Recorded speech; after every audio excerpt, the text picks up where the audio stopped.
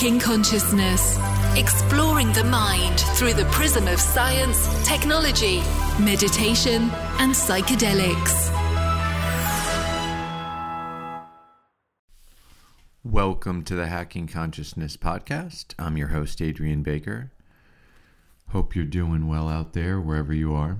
I'm in Vancouver, Canada, where I finished going to a conference the last 2 days, the Spirit Plant Medicine Conference, which was a gathering of people who are interested in psychedelics and plant medicine in the Vancouver community. It was my first psychedelic conference of any sort that I've been to, and it was really great. There were some fantastic speakers, and that was definitely a highlight to hear from some really interesting people. Everyone from people who worked for MAPS and were academics in the field of psychedelic research to people who were indigenous people who had, generations of wisdom to share about the use of these sacred medicines in their original context. So that was really wonderful. And honestly, the best part was just the opportunity to meet with people face to face, have conversations with people who share similar interests, and the opportunity to form relationships, some of which I feel like I'll definitely be seeing people again in the future, especially because Vancouver, I think, is such a great place. So with that said, and I should suggest, I think anyone who's interested should definitely make a note of it and keep it on your radar screen, especially if you're in North America.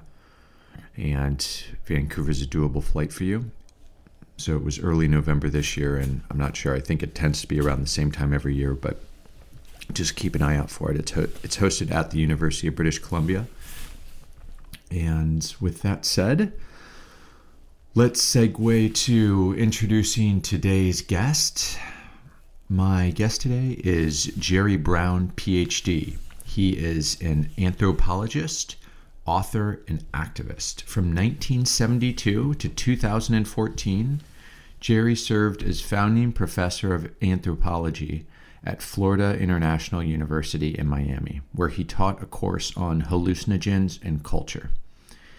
He's written this book, The Psychedelic Gospels, which is about the role of psychedelics in early Christianity. And it is a fascinating argument that he makes. He has some compelling evidence to support his argument. I'll let you be the judge on the extent to which you buy into the arguments. But Jerry and I really go into detail, so you'll get a good feel for the story he has to tell and the evidence to support it in this conversation. And if you're interested, I'd highly encourage you to go out and buy his book, The Psychedelic Gospels, which you can find on Amazon, and we'll include the information in the show links as well. But it's not only an interesting argument, but it's a really great read. They've written it like a fascinating novel, and so it really was a page turner. And I need to give credit to Jerry's wife and co-author, Julie Brown, who is an integrative psychologist who's been conducting research on the role of sacred plants in religion. And she co-wrote this book with Jerry, and Jerry really gives her credit for making the book so readable. So even though Julie wasn't part of the conversation, Julie, shout out to you and thank you for the work you've done as well. Hope that we have a chance to speak at some point in the future. And Jerry was a really fascinating guy, so I hope you enjoy our conversation. I certainly did. And now I give you my conversation with Dr. Jerry Brown on the Psychedelic Gospels in Christianity. Jerry, how are you? I'm very well today. Yourself? Doing great. Thank you so much for making the time to speak. Really appreciate it. My pleasure. Well, let me just start off by saying, and I truly mean this, I thoroughly enjoyed the book that you and your wife, Julie, have written, The Psychedelic Gospels. I am a former history teacher and really just an ongoing student of history, in addition to someone who's fascinated by psychedelics. So I absolutely love your book and really excited to have you on today. That's great to hear. It's very gratifying. And though Julie could not be with us today, it's a little early for her. Um, I just want to say that the reason this book is so readable is because of her insightful ear and eye for making what I usually do is academic prose into something more of anthropological meditation and a travelogue through our research adventures in Christian art. So thank you for the feedback. It means a lot to us. Yeah, and it's a great point, Jerry. I have to say your book really read, and I was pleasantly surprised by it. I mean, I was totally down for a more traditional history book and historical argument, but it really read like, almost like a novel or like a travelogue. It was very readable. And that was a great aspect of it. And actually, that's where I wanted to start off today. So before we kind of dive into your thesis, I wanted to give you a chance to share about how you and Julie stumbled upon this story that ended up turning into pretty much the big research breakthrough, it seems like, of your career, because your personal story on how you came across this is a really neat story in and of itself. So do you want to start out with sharing that with our listeners? Sure. And I'd like to go back a little bit to create a context because, as they say, I was well prepared for this discovery that I didn't know was coming. But if we really want to know where it started with my first LSD trip, which took place in 1973 at a Rainbow Family Gathering high in the Rocky Mountains of Colorado at Rocky Mountain National Park. And it was a very disorienting experience, and I kind of was plunged into a Carlos Castaneda-like world of malevolent spirits, and not surprising because it was a tumultuous time in my life. My first marriage was unraveling. A very powerful social movement I'd been involved with had come to an end for me, which had been a sort of a lodestar in my life. And unlike, I was saying, where was the instant nirvana that Timothy Leary was promising and others? Nowhere in sight. But I realized a little later on I wasn't alone because Albert Hoffman, in his wonderful book that I recommend to everyone interested in psychedelics, LSD, My Problem Child, said, and I quote, "I was seized in his first experience in 1943 with LSD. I was seized by the dreadful fear of going insane. I was taken to another world, another place, another time. Was I dying?" Well, I didn't feel I was dying, but it was certainly disorienting. And as an anthropologist, a founding professor of anthropology at Florida International University, FIU, a state university in Miami, I decided to design and teach a course on psychedelics and culture, which I put into the catalog around 1975. And it's been taught there and is still taught today after I retired in 2014.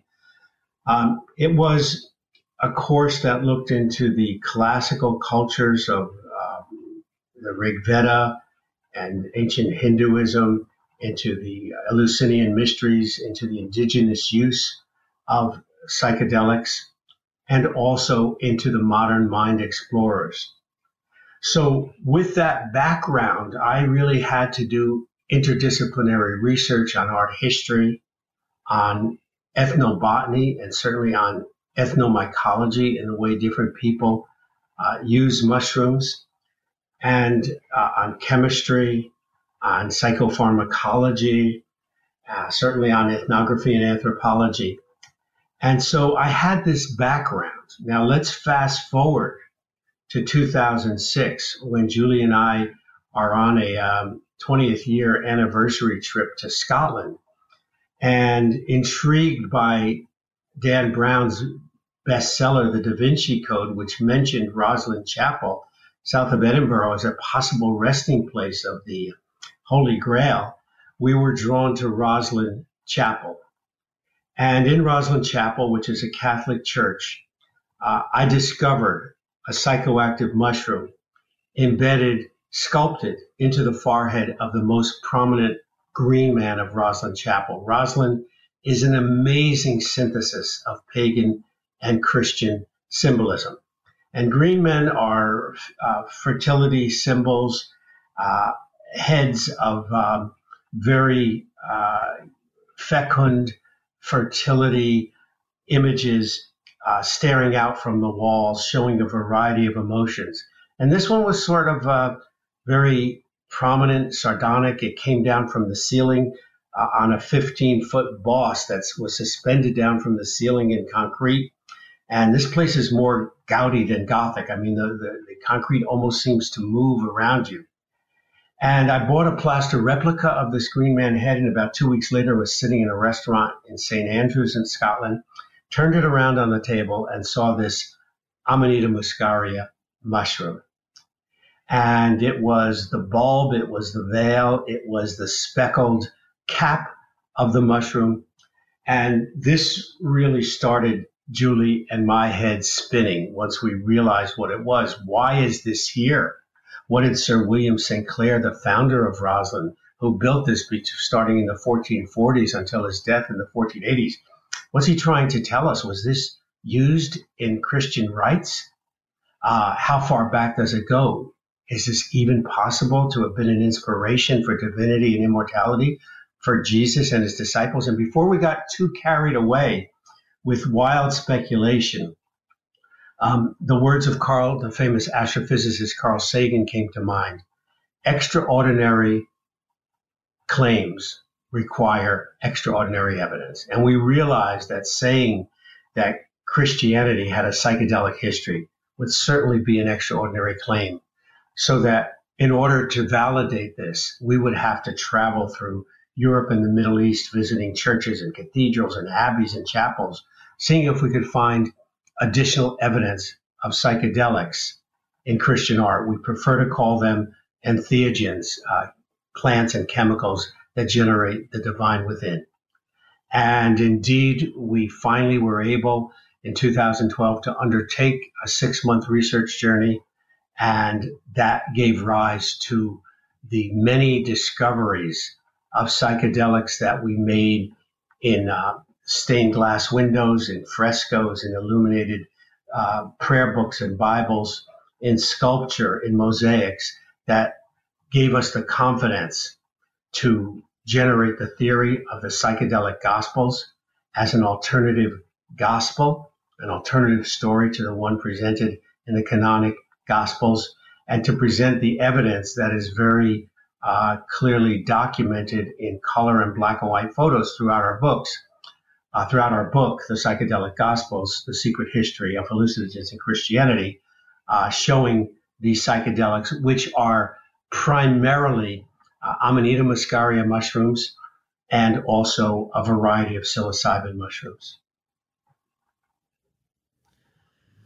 So one thing to kind of maybe flesh out a little bit for our listeners who might not be familiar with these mushrooms, and maybe I can imagine some of them wondering, well, you see mushrooms, in a painting or a sculpture, how do you know that they're psychedelic? And the Amanita muscaria really is, and I'll let you describe it, it is so distinctive that you need not really be any kind of expert at all to identify it. But if you could maybe explain that a bit for our listeners. And I'd be very curious also to hear you talk a little bit more about how can you really tell what some of these other mushrooms that you determined were psilocybin mushrooms, and that they're psilocybin as opposed to non-psychoactive mushrooms. So with respect to the Amanita muscaria mushroom, which is probably one of the most iconic mushrooms in the psychedelic kingdom, it's the red and red-capped mushroom with the white dots, the kind of popcorn-looking specks that are on top of the mushroom in its mature form. It has a veil, a skirt that goes around the stem, and it has a bulb on the bottom. And I'm sure many of your listeners have seen this mushroom if they read anything on psychedelics, if they look at psychedelic mushrooms images online, or If they've seen them in Scandinavian folk tales, you see them sometimes around Santa Claus at Christmas time, which we can get into later. We have a whole chapter on Santa, the reindeer shaman. And many of my students say, "Oh, we've seen that mushroom in the Mario Brothers video game." So basically, it's a very distinctive mushroom, and we saw all the bulb, the veil, and the dots on the mushroom sculpted into the forehead upside down of the Green Men of Roslyn Chapel. When we were writing this book in 2015, we had the good fortune to have dinner with one of the world's most eminent mycologists, Paul Stamets, in the state of Washington. Paul's website is Fungi Perfecti, and his most recent book is Mycelium Running, How Mushrooms Can Help Save the World. And we showed him this picture, and we said, "Paul, would you agree with our identification that this is an Amanita muscaria mushroom?" And he said, "Yeah, I'm absolutely sure." And I said, "Are you positive?" And I kind of had to catch myself because it's like asking the Pope if he's Catholic. And he laughed and he said, "This is a taxonomically correct Amanita muscaria." And I said, "Can I quote you?" And yes, we quote him in the book. And he said, "Let me show you something else." And he pulled out his computer, and he had been to Roslyn Chapel, and he showed us not only this image, but of multiple psychoactive mushroom images that he had found throughout Roslyn Chapel. In other images in our book, for example, the image that's on the cover of the book, which shows God creating plants in an illuminated prayer book, there is a red and white Amanita mushroom in that scene from Genesis. And also in a very famous painting of the Eden scene, the temptation scene in the Garden of Eden, in a tiny chapel of Plain-Carralton, France, we see Adam and Eve standing one on each side of a giant Amanita mushroom that's a little taller than them, with the white speckles very meticulously and precisely painted into the cap of that mushroom. And in Romanesque art, this is about from the 11th century, size matters. And the fact that these Benedictine monks who either drew or commissioned the artists to paint this scene wanted us to know, or wanted the viewers to know, that this Amanita mushroom was there and it was prominent in the Eden scene. So that's how we know about the Amanita mushrooms. They're very distinctive. They're hard to mistake. The other mushrooms that we saw were psilocybin, and in some cases they were painted so precisely. For example, in the Transfiguration scene that's in a bronze Christ column, a 12-foot high Christ column in St. Michael's Church in Germany, they're so precisely drawn that the ethnobotanists are able to identify which of the 40 psychoactive varieties of psilocybin that particular mushroom is. The same goes for the tiny parish church of St. Martin de Vic in central France, where we see an amazing scene of Jesus' entry into Jerusalem. He's riding the ass. His disciples are walking behind him with their hands raised in a gesture of awe or respect. And the joyful youth who are welcoming Jesus to Jerusalem are standing underneath 5 tan, smooth psilocybin mushroom caps. And the series of images we saw in that church were so concise, so unmistakable, that it was the moment where we decided we were really inspired. We had that aha moment that led to us generating the theory of the psychedelic gospels as an alternative history of Christianity, which on reflection was not so surprising, because back in the 6th century, Pope Gregory said, "Let art be the Bible of the illiterate," because up through the Middle Ages, most of the populace was illiterate, and art was going to be the instruction. So if you were going to talk about psychedelics in the liturgy or in a Christology, in the history or story of Christ, art is where you would certainly put them. And the other main point we make about this is that secrecy is not suppression. A lot of people believe, scholars think that the Catholic Church suppressed all of this. We don't think so. We think it was very visible, but it was a secret practice for the initiates, for those who were in the know, and as was the practice in the Greek Eleusinian mystery, and as is the practice in shamanism today, where most of these things were done in secret and were guarded as the Holy of Holy. Now that is before something like ayahuasca explodes with sort of ecotourism out of the Amazon in modern times. But certainly up through the Middle Ages, these practices were held in secret. Okay. So the practices were held in secret, but the actual depiction of them in art was not a secret? Is that correct? It was secret unless you knew what you were looking for. Because we can ask ourselves, as we did, Roslyn Chapel, it's a very famous chapel. I mean, it was, praised in poetry throughout the ages. It was an enigmatic cathedral of codes associated with the Templars, associated with the Holy Grail. And it has been one of the most observed chapels by art historians, by people who have sort of Holy Blood, Holy Grail, alternative histories of Christianity, by theologians, by tour guides, for centuries, for 500 years. So why did no one identify this mushroom up to this point?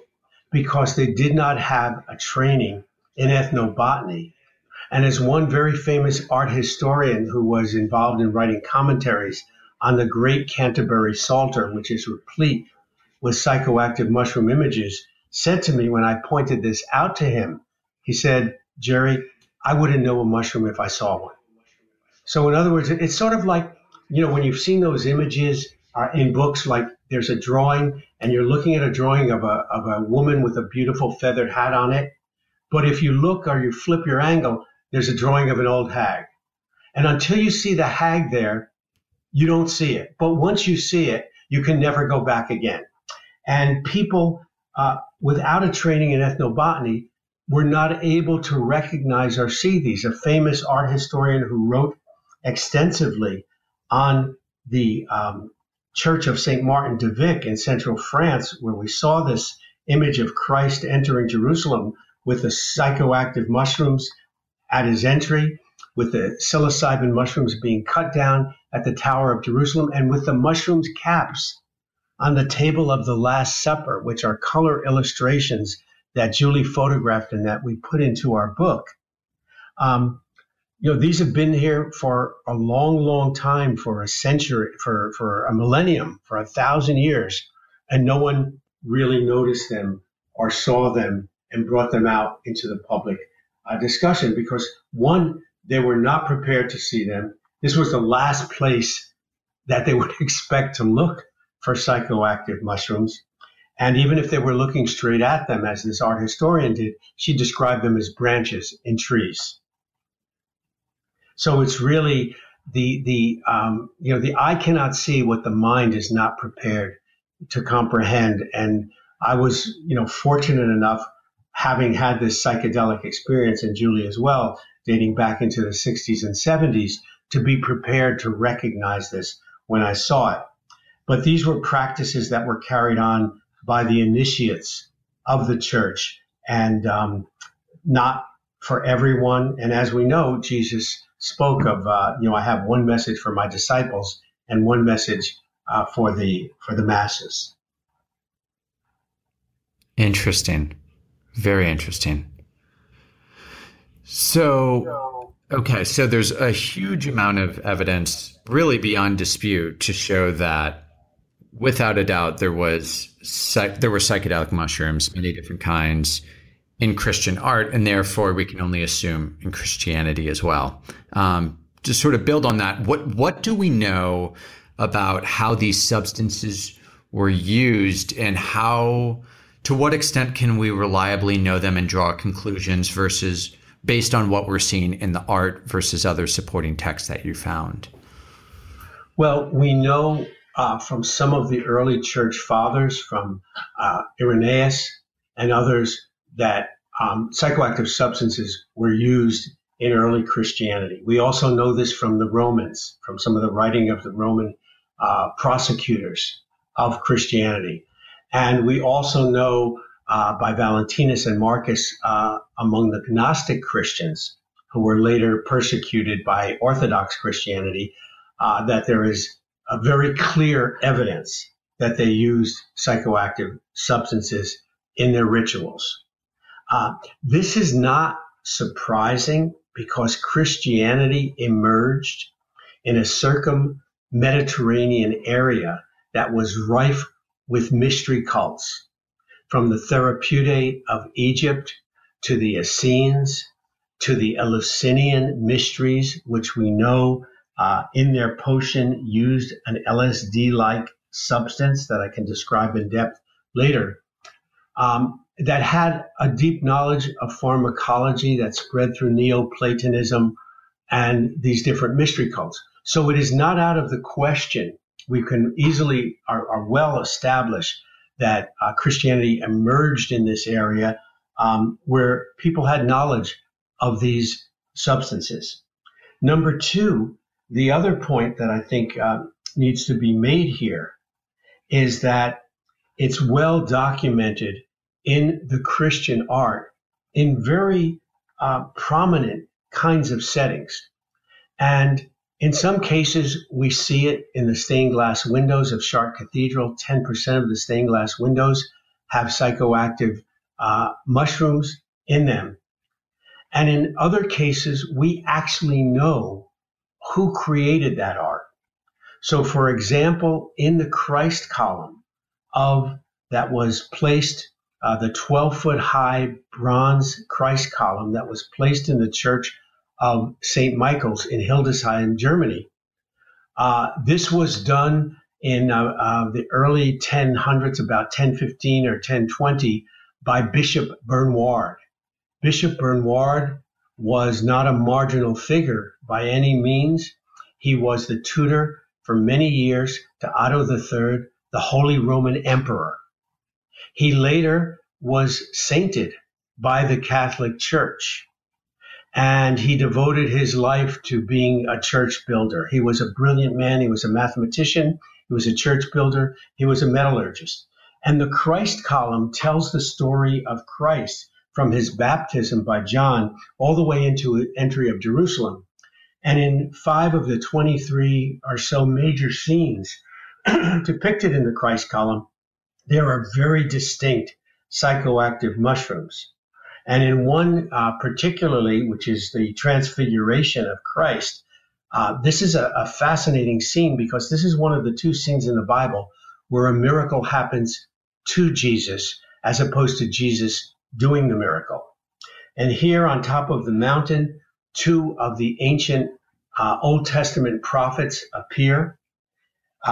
Jesus' disciples are standing off to his right, underneath 3 very prominent psilocybin mushrooms with serrated tops and a little nipple on the top that allowed ethnobotanists to identify the species of psilocybin. And here is where God intersects with humanity through Jesus, saying, "This is my son, hear him well." It's a dramatic scene, and here are psychoactive mushrooms very prominently displayed. Let me give you another interesting example, and I could go on and on, but I just want to give you a couple of examples here. In the Great Canterbury Psalter, which is an illuminated prayer book that was started in the scriptorium of Canterbury Cathedral, Canterbury in England. And a scriptorium is a place where Bibles are made and are copied and are made by the monks. And in one scene here, it's a scene where Jesus has been baptized. He's on his healing mission. And it's a scene, it's a drawing, a painting with gold leaf in it of Jesus healing the leper. And Jesus's hand, his right hand is on the leper's head, And the scroll from the leper's left hand translate as, Master, if you want, you may cleanse me. And this is a scroll that unfolds from the leper's left hand, and it's in Latin. And we had the Latin translated. It says, Master, if you want, you may cleanse me. But fascinating. The scroll doesn't unfold up to Jesus. It unfolds down to this psilocybin mushroom at the bottom of the painting. And Jesus is holding a scroll in his left hand that extends to the back of the leper that says, I want to. In other words, I want to heal you. Be cleansed. Here, the artist is making a direct link between Jesus' healing ministry and the curing power of sacred mushrooms. And we have to remember that a majority or a very significant part of shamanic healing, both in ancient times and in contemporary cultures that are shamanistic, had to do with healing, had to do with using the power and spirit of the supernatural world that was revealed by the mushrooms in order to heal people and to find the source of their illness, and either to symbolically extract that illness or bring in the spirits who could do that, or drive away the evil spirits who had poisoned them. There's another aspect of this that I just want to touch on, unless you have any other questions right now. Go ahead. Okay. If we fast forward to the 1960s encounter with psychedelics, there is a famous experiment that went on in 1962 called the Miracle of Marsh Chapel. It's one of the great landmarks in the study of psychedelics and culture. And basically, what happened in this study was that Walter Pankey, who was a graduate student in divinity at Harvard University and a student of Timothy Leary before he got thrown out of Harvard, was trying to answer this question of, because there was a lot of anecdotal evidence that psychedelics give people or can give people a mystical experience or an experience of the divine. And so he decided to test this experimentally, and he took 20 Protestant divinity students, and he put them in a small chapel underneath the main chapel in Marsh Chapel on Good Friday. So the Good Friday ceremony music was piped into this chapel. 10 of those students were given a good dose of psilocybin, and 10 of them were given a placebo, niacin, B12, which gave them a feeling of being flushed. Neither the students, the divinity students, nor the researchers knew who was getting the psilocybin and who was getting the placebo. 9 out of the 10 divinity students who received the psilocybin had a full-blown mystical experience. And as described by themselves, as verified by other impartial observers, and also as verified in a mysticism scale that was administered to them shortly after the experiment. 25 years later, Rick Doblin, the wonderful founder of MAPS, the Multidisciplinary Association of Psychedelic Studies, MAPS.org, which is at the forefront of today's psychedelic renaissance in medical applications of psychedelics, did a follow-up study. He found 7 of those 9 students, and they still acknowledge that this was the most or one of the most significant experiences of their lives. So here, and we have Walter H. Clark, who is a very prominent American psychologist, who said, quote, "There are no other experiments known to me in the history of the scientific study of religion better designed or clearer in their conclusion than this one." So here we have an illuminating synthesis between mysticism, religion, and science. And I think we can extrapolate backwards from this to say, yeah, we now have experimental evidence that psychedelics, including psilocybin, one of the psychedelic mushrooms we find in medieval and early Christian art, can give someone a mystical experience, then certainly we can extrapolate that the reason those psychedelics are there in Christian art are not simply decorative, but because they were able to give the initiates a direct experience of the divine. Houston Smith, a famous religious scholar who died not so long ago, was one of those divinity students. And he said, this was the most powerful cosmic homecoming that I've ever experienced. In other words, he existentially experienced the God that he had been reading about and studying in his divinity training and in his religious upbringing. So that a lot of themes come together. Now, certainly we have no smoking gun, no direct evidence. We only have indirect evidence when it comes to Jesus and his disciples, because there is no Christian art before 200 AD for a variety of reasons. Poverty, extreme persecution by the Romans, the lack of buildings and institutions where to make this art. So for there, we had to go back into scripture, both the Gnostic Gospels and the canonic Gospels. And I can talk about that later as you wish. But we believe there is a variety of evidence, historical, experimental, iconic, indicating that Christianity, one, has a psychedelic history. Number two, that these substances were there for both healing and for religious purposes. And in early Christianity, healing and religion were sort of intertwined. Yeah, I'd actually love to really get into that now. And I'll pause briefly and just kind of note this, because I was sort of noticing this progression as I was reading the book and sort of evaluating the arguments and the evidence for each of them. It seems like what you've covered up until now is really points that you've proven beyond refutation. And it should be noted as well, as you talked about, that, you know, there was a fair amount of research done before you all had written this book as well, noting the presence of psychedelics in Christianity, in Christian art, I should say. So it seems like what is beyond refute is that there was clearly a lot of psychedelics, multiple different kinds of psychedelic mushrooms in Christian art. You know from the evidence, as you mentioned, that some of these key Christian figures also were clearly, what was it, that they were knowledgeable? Do you have written evidence that they were actually using it, or you just knew who was in charge of the churches and therefore they clearly must have known about the construction of these images? Well, as I say, in some cases, we know obviously that it's there. In other cases, we know what religious order. In one case, the Benedictines were in charge and constructed that church and ordered the paintings to be done.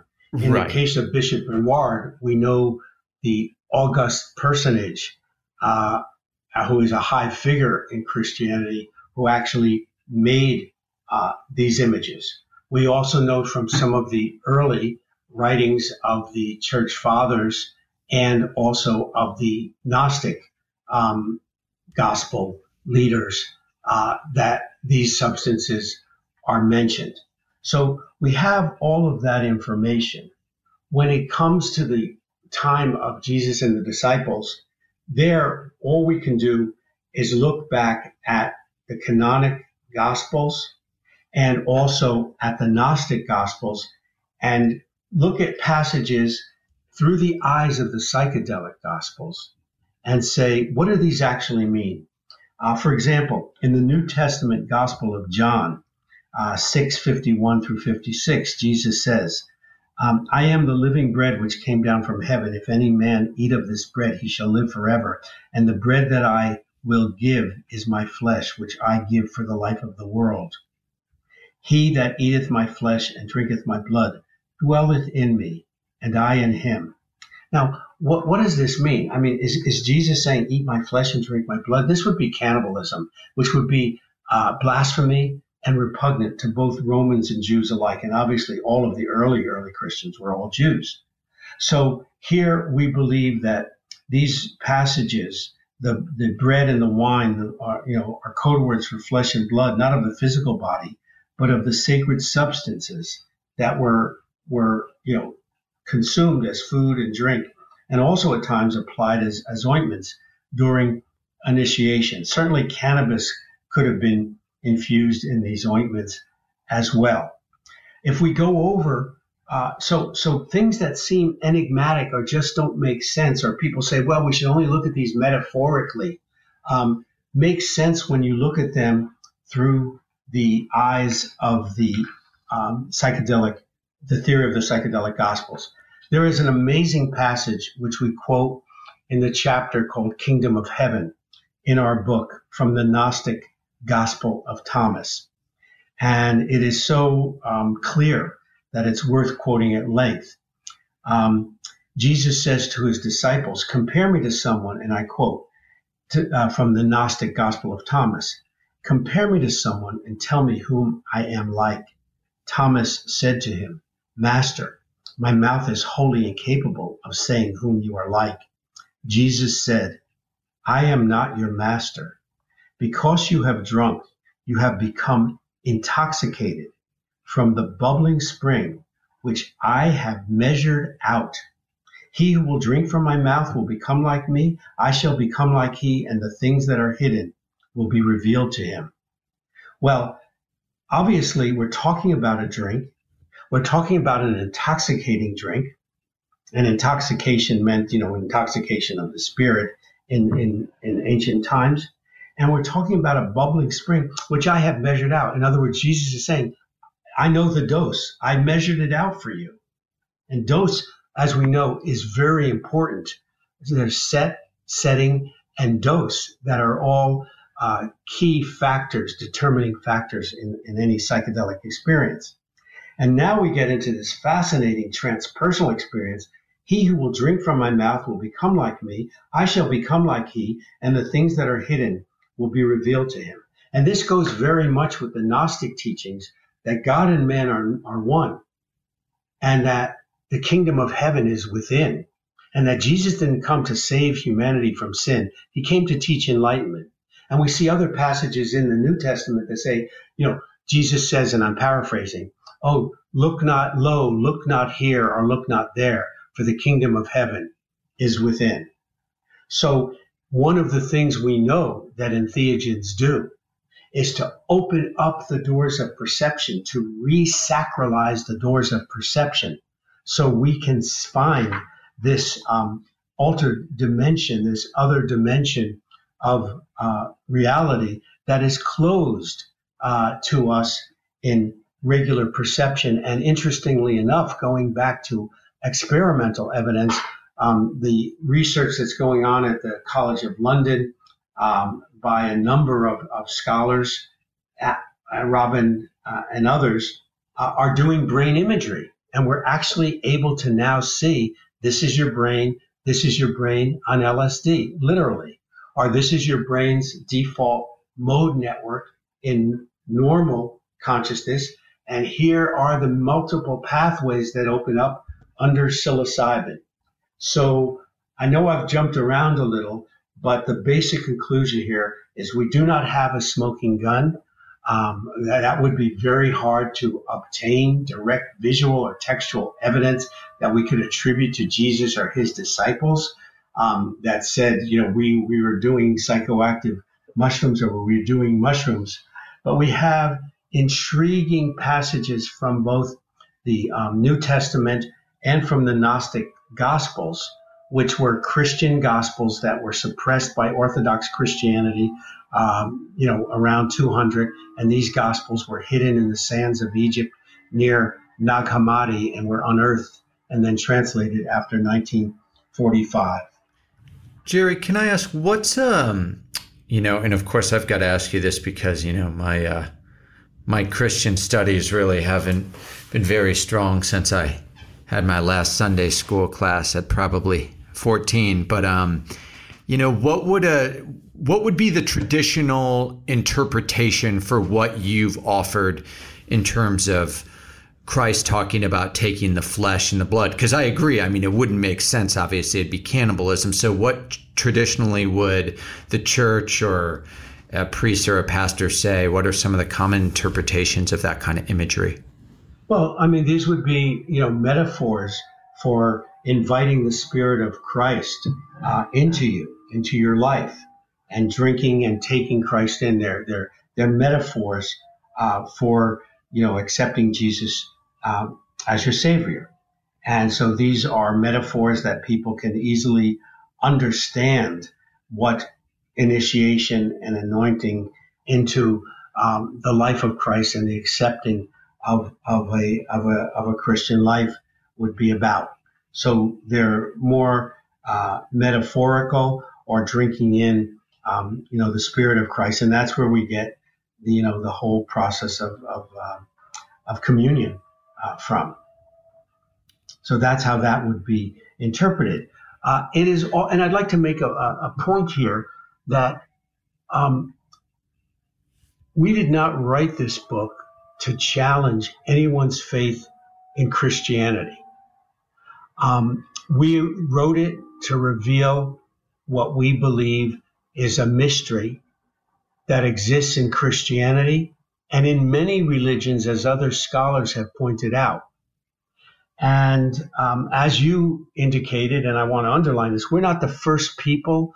Obviously, we have Marco Allegro and many others, not many others, but a good handful of scholars who have had an entheogenic theory of religion or an entheogenic theory of Christianity. What we've done is elaborated, documented this, and brought it out into the public discussion. And when we hear, and why we hope that this will open up a dialogue with Christians, and I've had a number of people, including Southern Baptists, who said, this really makes sense for me. I always felt there was something missing. In our book, we quote Brother David Stendal Rast, who is a Benedictine monk, a priest from the Order of St. Benedict, who says something to the effect that if I can experience God in a sunset on a mountaintop, why not through a mushroom prayerfully ingested? Aren't these all God's creations?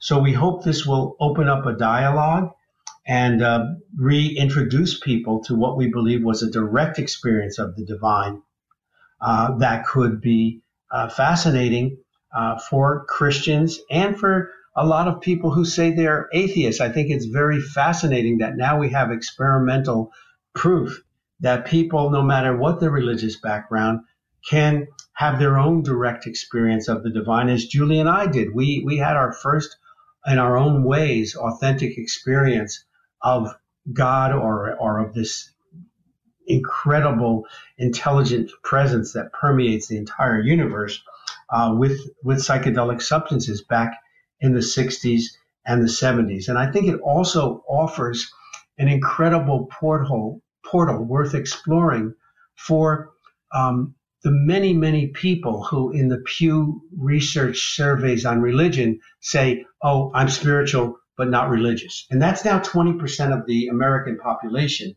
And when you look at it among young people, I think they classify that as like 19 to 29, that goes up to 33%.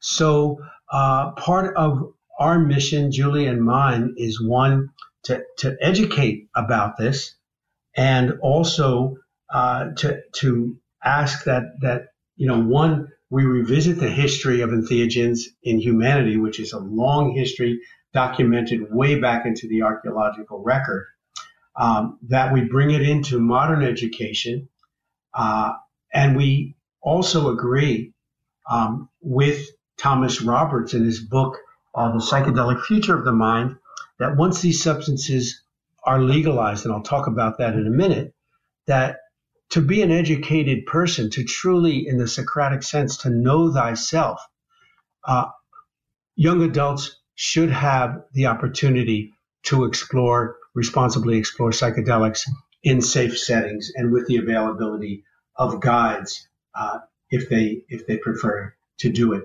that way. I think one really important thing that you're sort of alluding to, and about religion, and this is part of the work I'm trying to do on this show. And I would say that, entheogens have been an important part of my path, as they've been for many other people, including sort of planting the seeds for opening up to spirituality later in life, even though I wasn't necessarily mature enough to take advantage of that when I first started experimenting with psychedelics. But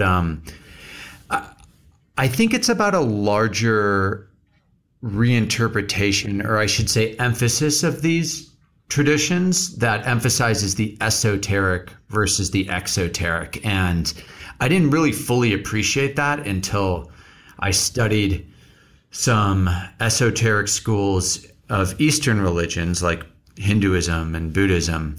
But that, insofar as I think a lot of people have issues with organized religion, particularly those of us who grew up, in the West, it really is because those religions tend to emphasize the exoteric over the esoteric. And so I think it's a nice sort of entry point for re-engaging with it. As metaphors, I'm thinking about Joseph Campbell a lot as we're talking about this. So I'd be curious to hear your thoughts on that as well, not merely the entheogenic, but the esoteric largely. Yeah, well, definitely. And it's interesting to me to see that through psychedelics and through the psychedelic renaissance and the laboratory brain imaging, clinical studies that are going on, that the esoteric comes back in to the scientific discussion. Let me give you two examples of this.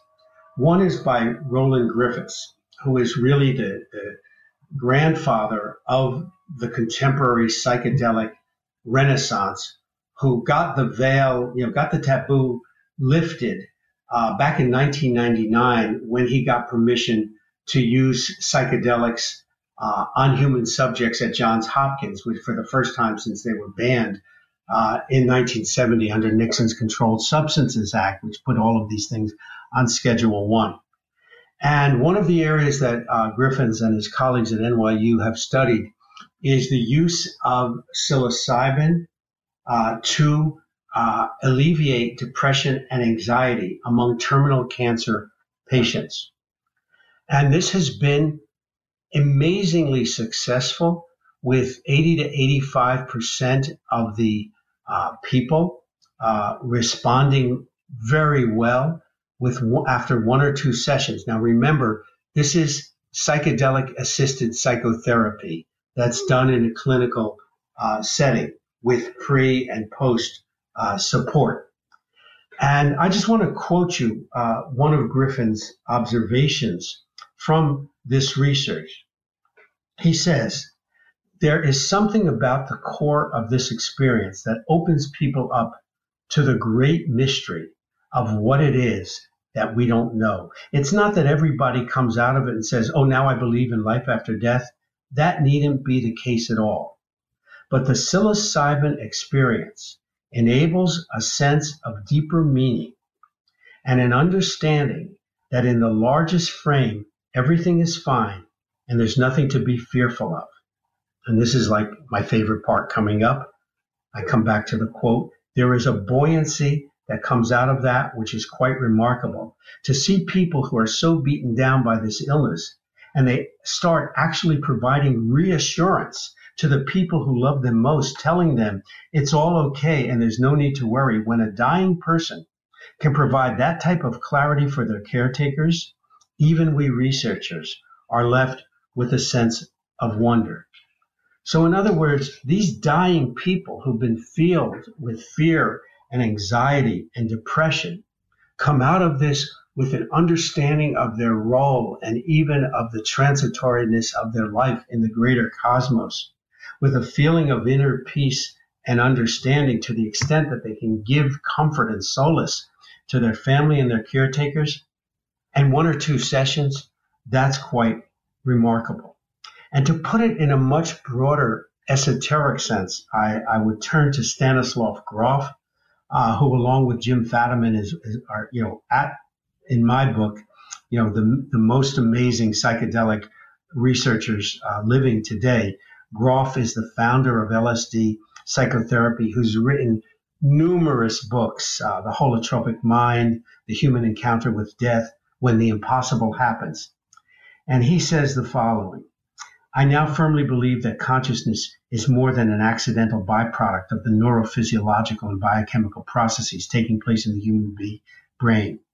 I see consciousness and the human psyche as expressions and reflections of a cosmic intelligence that permeates the entire universe and all of existence. And I agree with that. And I think this is where psychedelics have become the portal to the esoteric, to reaffirming in the modern world the ancient knowledge, whether it be through alchemy, esotericism, hermeticism, and whatever forms people use to name their exploration of what was always considered to be the metaphysical world, the hidden world. Yeah, I heard a podcast interview with Dennis McKenna recently, and he said one thing about psychedelics that they will continually remind you is that you don't know shit. You know, you think you know shit, but you don't. And I find that is just, that blunt piece of wisdom is so spot on. I participated for the first time in a ayahuasca ceremony in Peru in May, and we did 8 ceremonies over 2 weeks. It was a lot. And even having done a lot of psychedelics before, this was really sort of a next level experience. And a lot of what you just said there in terms of reframing my thoughts about consciousness were definitely part of that experience. I mean, it fundamentally challenged some pretty firmly held beliefs I had about myself and the way the world works.